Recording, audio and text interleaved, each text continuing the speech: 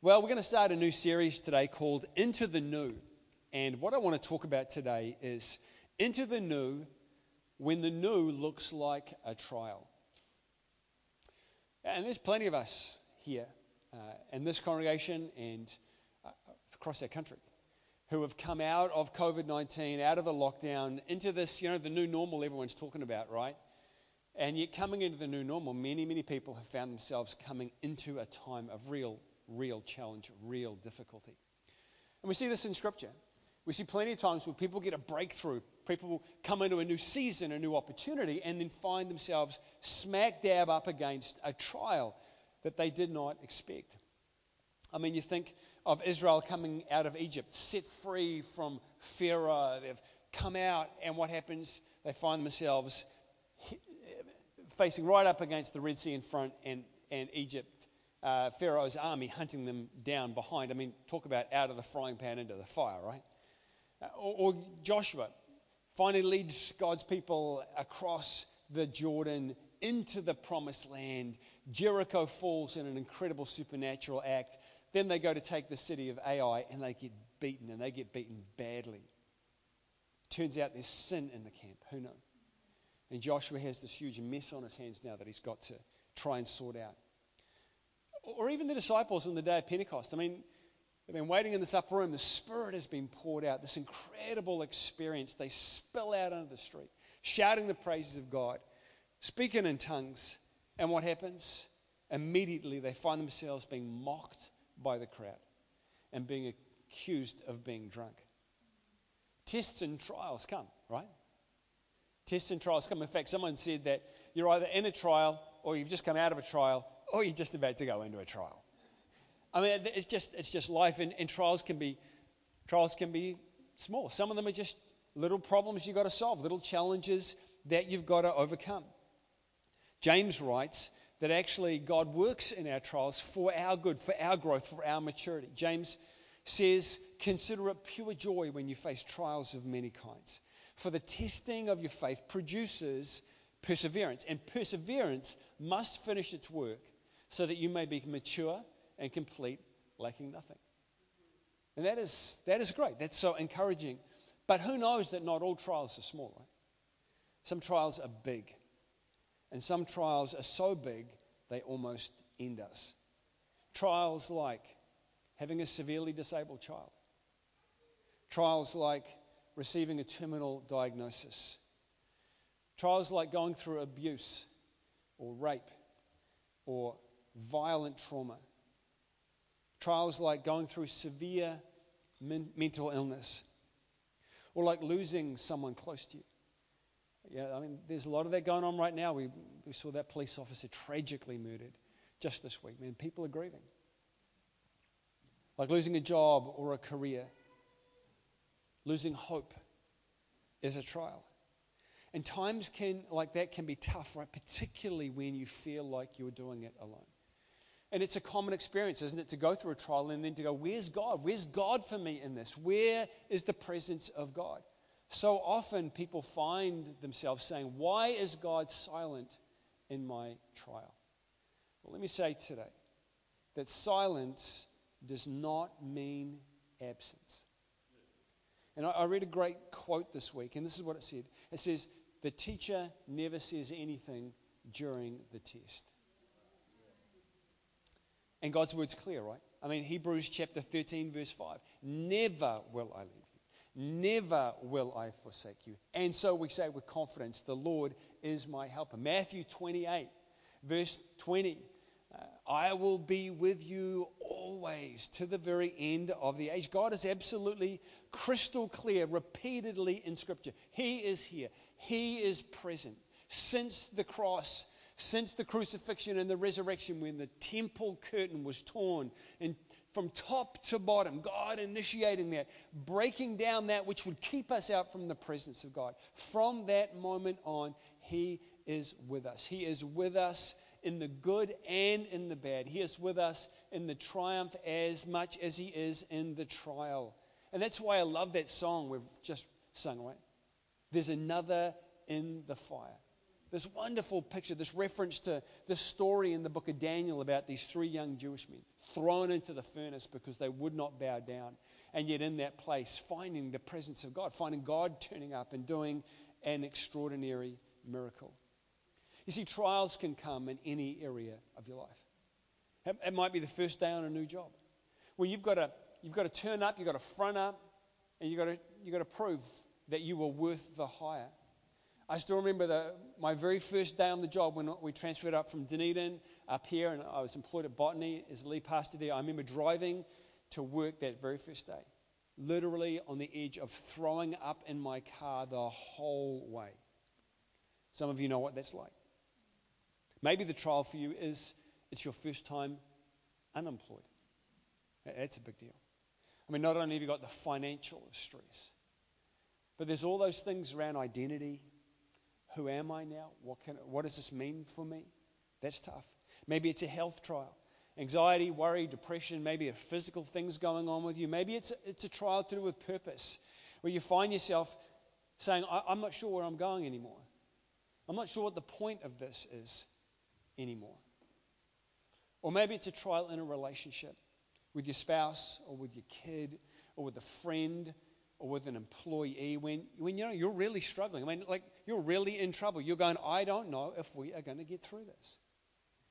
And that was the kind of thing, in some ways, that Shadrach, Meshach, and Abednego found themselves in, where they were handpicked, they were raised up, there was still something out in front of them, and yet because they would not bow down to this king, they weren't sure if they were going to get through this.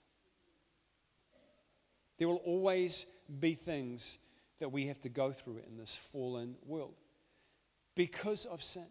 Like, at a fundamental level, we are just a little bit fractured, a little bit broken, and that means, therefore, that the systems that we put in place are a little bit fractured and a little bit broken, despite our best efforts. Romans 3 says, for all have sinned and fallen short of that incredible standard, that glory of God that we are destined for. But this is the great truth of the gospel.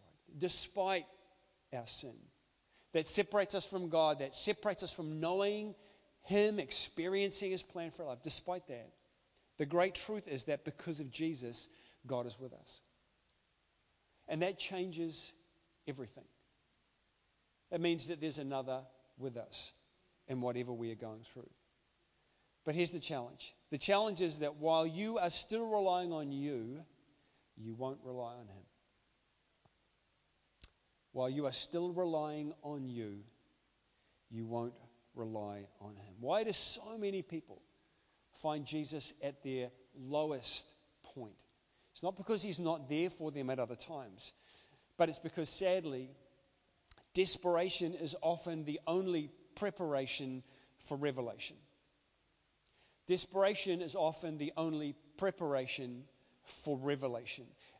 And this place of being desperate for something, it's actually a powerful place to be in.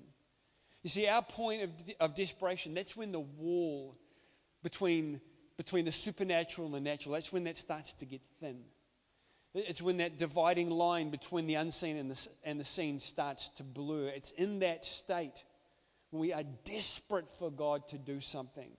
That is where God is able to step in to our trial, to our challenge, to our fire.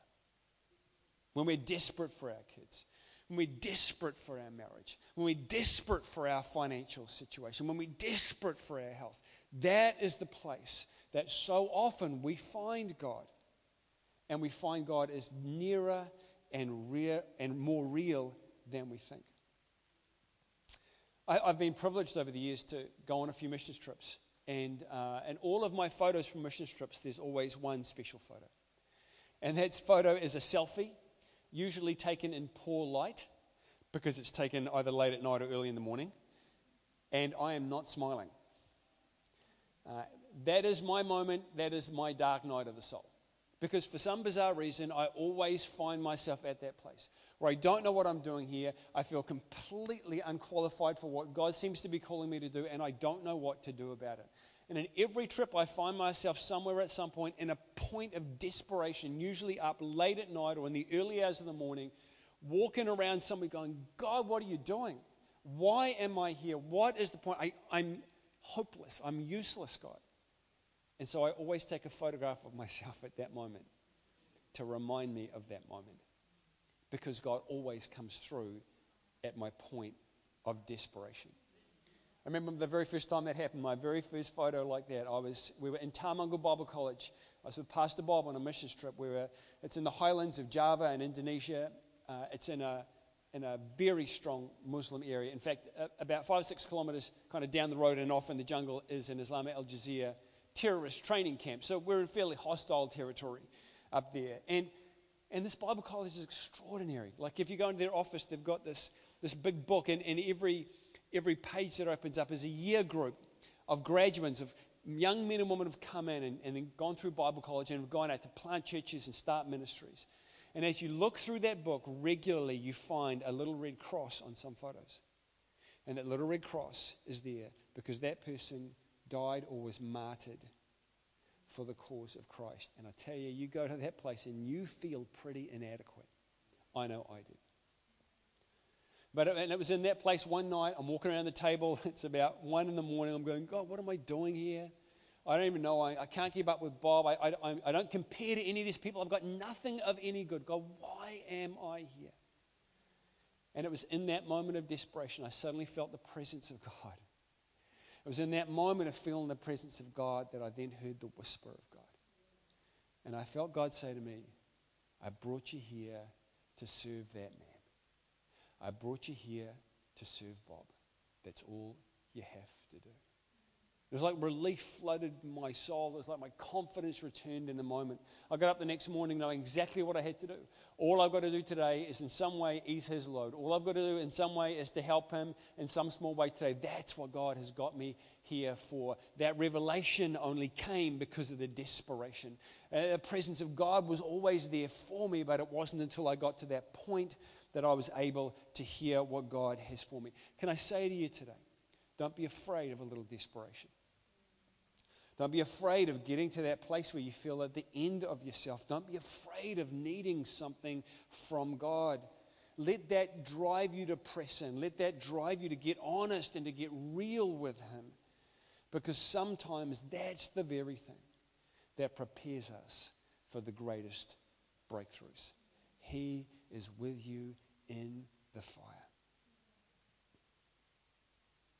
This amazing story, right, of Shadrach, Meshach, and Abednego in the fire. I love it. I love it so much. I love this fact that God turns up for them in the fire, and then they're unbound and they're unburned, and the whole story changes at that point. And you know what's interesting? What's interesting is that the world is full of similar stories. The world is full of stories of Christians and non-Christians who at their point of desperation, often when their life is in jeopardy, they find a presence comes. And we shouldn't be surprised, right? Hebrews 1 tells us that God's angels are ministering spirits sent to serve those who are what? Inherit salvation. Like God's full-time staff are out there right now serving people who will be saved, being there for them, helping them through, trying to move them towards that place of faith. And in 1914, this is one of the first stories that came out. In 1914, Sir Ernest Shackleton was on an ill-fated attempt to go right across Antarctica. His ship Endurance got caught in early pack ice. They moved off the ship, and all of his men, they camped on this ice floe for months and months until finally their ship was crushed and sank. They dragged their lifeboats for weeks and weeks and weeks till they got to the sea, set off on a 1,300-mile journey just in open lifeboats in the Southern Ocean, which is the wildest ocean on the planet. They got their men to Elephant Island, this completely isolated island in the sub-Antarctic. He left all of his men there, and Shackleton took 2 others and 1 remaining lifeboat that was in Goodnick. And they tried to get to South Georgia Island, where they thought that there was possibly a manned whaling station. I mean, you want to talk desperation. But in Shackleton's account, written years later, he alludes to the fact that when they were trying to get over South Georgia Island, across unnamed islands, so remote, glaciers and blizzards, he said someone turned up for them. This is what he wrote. He wrote, during that long and racking march of 36 hours over the unnamed mountains and glaciers of South Georgia Island, it seemed to me often that we were 4, not 3. There was another in the fire. And it's interesting because a guy called John Geiger wrote a book called The Third Man Factor, and he spoke about Shackleton's experience. But he also examined scores of other explorers, mountain climbers, soul around the world sailors, shipwreck survivors who found themselves at the edge of death and had the exact same experience. Someone was there, encouraging them, helping them, providing direction for them. And that someone then disappeared when they found themselves in a place that they could cope. Now, this is what was interesting. He wrote the book, published the book, and then was inundated with stories from around the world, from people like you and me, really ordinary people who had had the exact same experience. Some Christian, many not Christian. These are people that had a presence turn up that aided them in their trials when they faced crises ranging from physical and sexual assaults to automobile accidents, airplane crashes, critical illnesses, traumatic childbirths, and devastating depressions. So he wrote a second book. Now, he's a researcher. He's a historian. He's an investigator. He wrote a second book in which he attempted to explore all the possible scientific explanations for this. Guess what he ended up titling the book? He called it The Angel Effect. In his very last statements at the conclusion of that book, he says, this is where I come to. This could be angels, or it could be some construction of our minds. He says, but I think I know what it is. Then he went on to title the book, The Angel Effect. Stories are included in that book, like the story of Kevin Gillen, a New York firefighter, who on May the 16th, 2006, found himself disoriented and lost in a 5-story building that was completely ablaze when he'd gone in to try and rescue a man. He dragged this man out, and he made the mistake of giving the man his own breathing apparatus. And as the carbon monoxide and thick smoke, it was completely black, began to get to him, he said, I began to be disorientated. He got lost in the fire. And he writes that he had the thought, so this is how I die. And in that point of desperation, he says, I suddenly felt a presence and I heard a voice calling me by my name. Kevin, Kevin, it said. Even though he felt that the direction the voice was going on was taking him deeper into the fire, he said, all doubt left me. I just knew I had to trust that presence. I see he dragged this guy around and through a bunch of doorways. And before he knew it, he found himself back in the main hallway just as a whole raft of firefighters arrived with hoses and took him to safety. He said this. He said, I know it was the presence of God. And he said, here's the interesting thing. He said, no one knows him by his first name. He said, no one in his crew uses that name, and no one used that name that day. He said it was the presence of God. Or the story of a young 13-year-old body surfer by the name of Josh Robbins, who decided to go out for one more wave at Big Corona Beach in California after everyone else had left for the day. His friends had all gone, the surf lifesavers had gone. It was coming into evening, but he saw a great set coming in and thought, I just want to go out one more time. He swam out and found himself frighteningly in the biggest surf he had ever been in his life. He was being absolutely smashed under the water, held down. And at the point of desperation when he said, I knew I was going to drown. He said, the strangest thing happens. He said, a man suddenly appeared right beside me, holding a flotation mat, seconds before a huge wave hit. And the man said this, you, son, look like you could use some help. Grab this. He said he grabbed onto it just as the wave hit. He said it was the strangest thing. He said it was like he was gliding out in front of the wave. He said the wave washed him all the way into shallow water. He rolled over and went to thank the man who had saved his life. But there was no man. There was no man in the water. There was no man either side of him. And there was no man anywhere on the deserted beach. And there was no flotation mat. He said, I know it was an angel. And there are so many more stories I could tell like that. You see, God is near the desperate And his promise is that he will be with us in the fire. Let's take a few moments and look at Shadrach, Meshach, and Abednego. These three young Jewish slaves who refused to bow down and worship the statue of King Nebuchadnezzar. He threatened to burn them alive.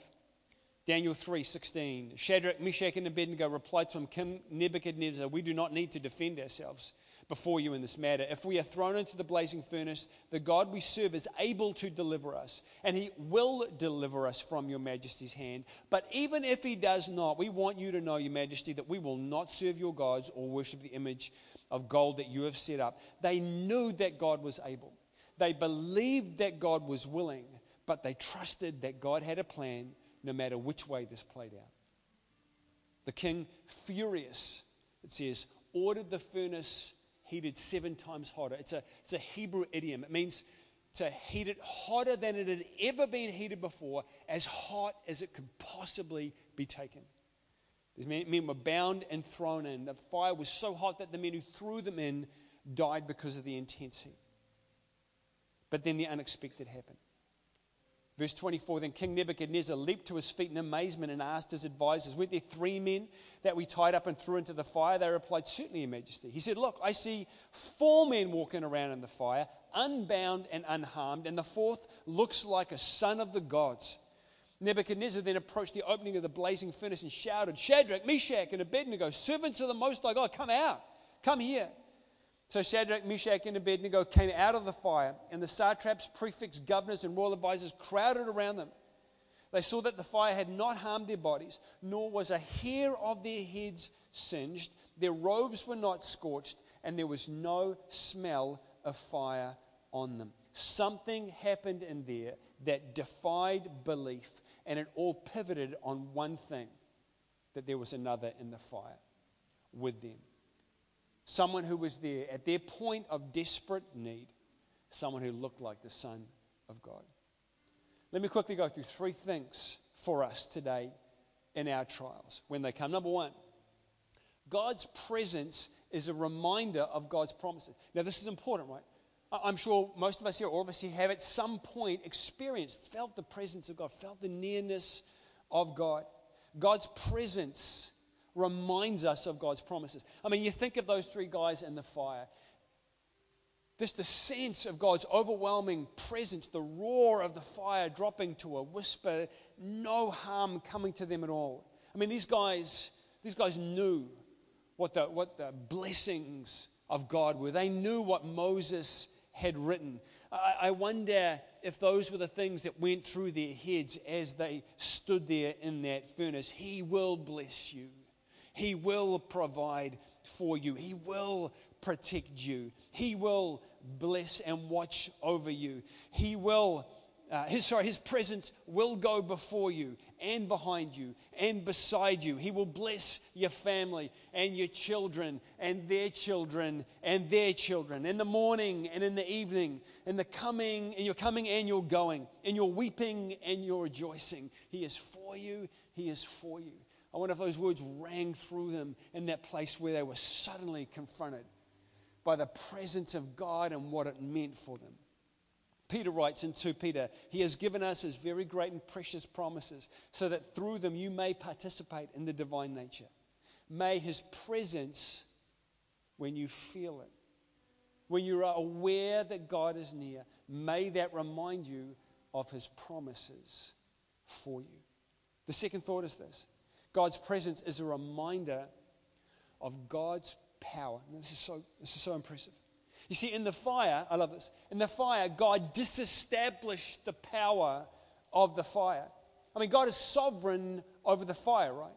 He called it nothing, and it was. No burns, no hair singed, not even any smell of smoke on their garments. It's like when Jesus calmed the storm, right? He just disestablished the power of the storm. He dismissed the power of the wind and the waves. He is sovereign over the storm. God is sovereign over whatever trial or storm you are going through. And it's like we've got to remember that when God makes Himself present, His power is present as well. You see, when God steps across, when God reaches down from the supernatural to the natural, from the unseen to the seen. It is an easy thing for him. See, for us, we think it's hard for us to step up from the natural into the supernatural. But for God, when he comes this way, it is an easy thing for him. It is a simple thing for him. God's presence reminds us of his power in the present. And thirdly, God's presence is a reminder of God's priority. And what is God's priority? You are God's priority. He is with you in the fire. He is with you in the fire. It is for you he turned up there. It is for you he presenced himself. You see, God established his priority once for all time, for all people to see, by raising his priority high and pinning it to a cross for the world to see. And I'm not talking about Jesus. It was what was pinned to Jesus. It was what Jesus carried. That is the priority of God. Us and our sins. Paul writes that we are found in Christ. In Colossians chapter 2, it says he forgave us all our sins, nailing it to the cross. It was us Jesus carried. It was us that was lifted up with Jesus on the cross, that we might always remember who is God's priority. And God's presence comes to what he prioritizes. When you experience his presence, be reminded that you are his priority. There is another in the fire with you. You see, God's not afraid of the fire. He will join you in your fire. He will bless you in the fire. He will protect you in the fire, and he will deliver you from the fire. You know what's really interesting? Is that many commentators believe that it was only King Nebuchadnezzar who saw the fourth person in the fire. They say there's no indication in the text that Shadrach, Meshach, or Abednego saw him. Obviously, they sensed his presence. They knew the presence of God was there. But it says that they were walking around and that Nebuchadnezzar, and only Nebuchadnezzar, saw a fourth man in the fire looking like the Son of God. God's testimony to a king that God also loved and was trying to reach. Isn't it so like that in life sometimes, that sometimes others see with you or on you what you don't see? They see a strength in you that you don't see. They see a courage in you that you're not particularly aware of. They see God on you even when you don't know God is on you, even when you weren't aware that he was there. You see, he is with you and others see it, even if you don't.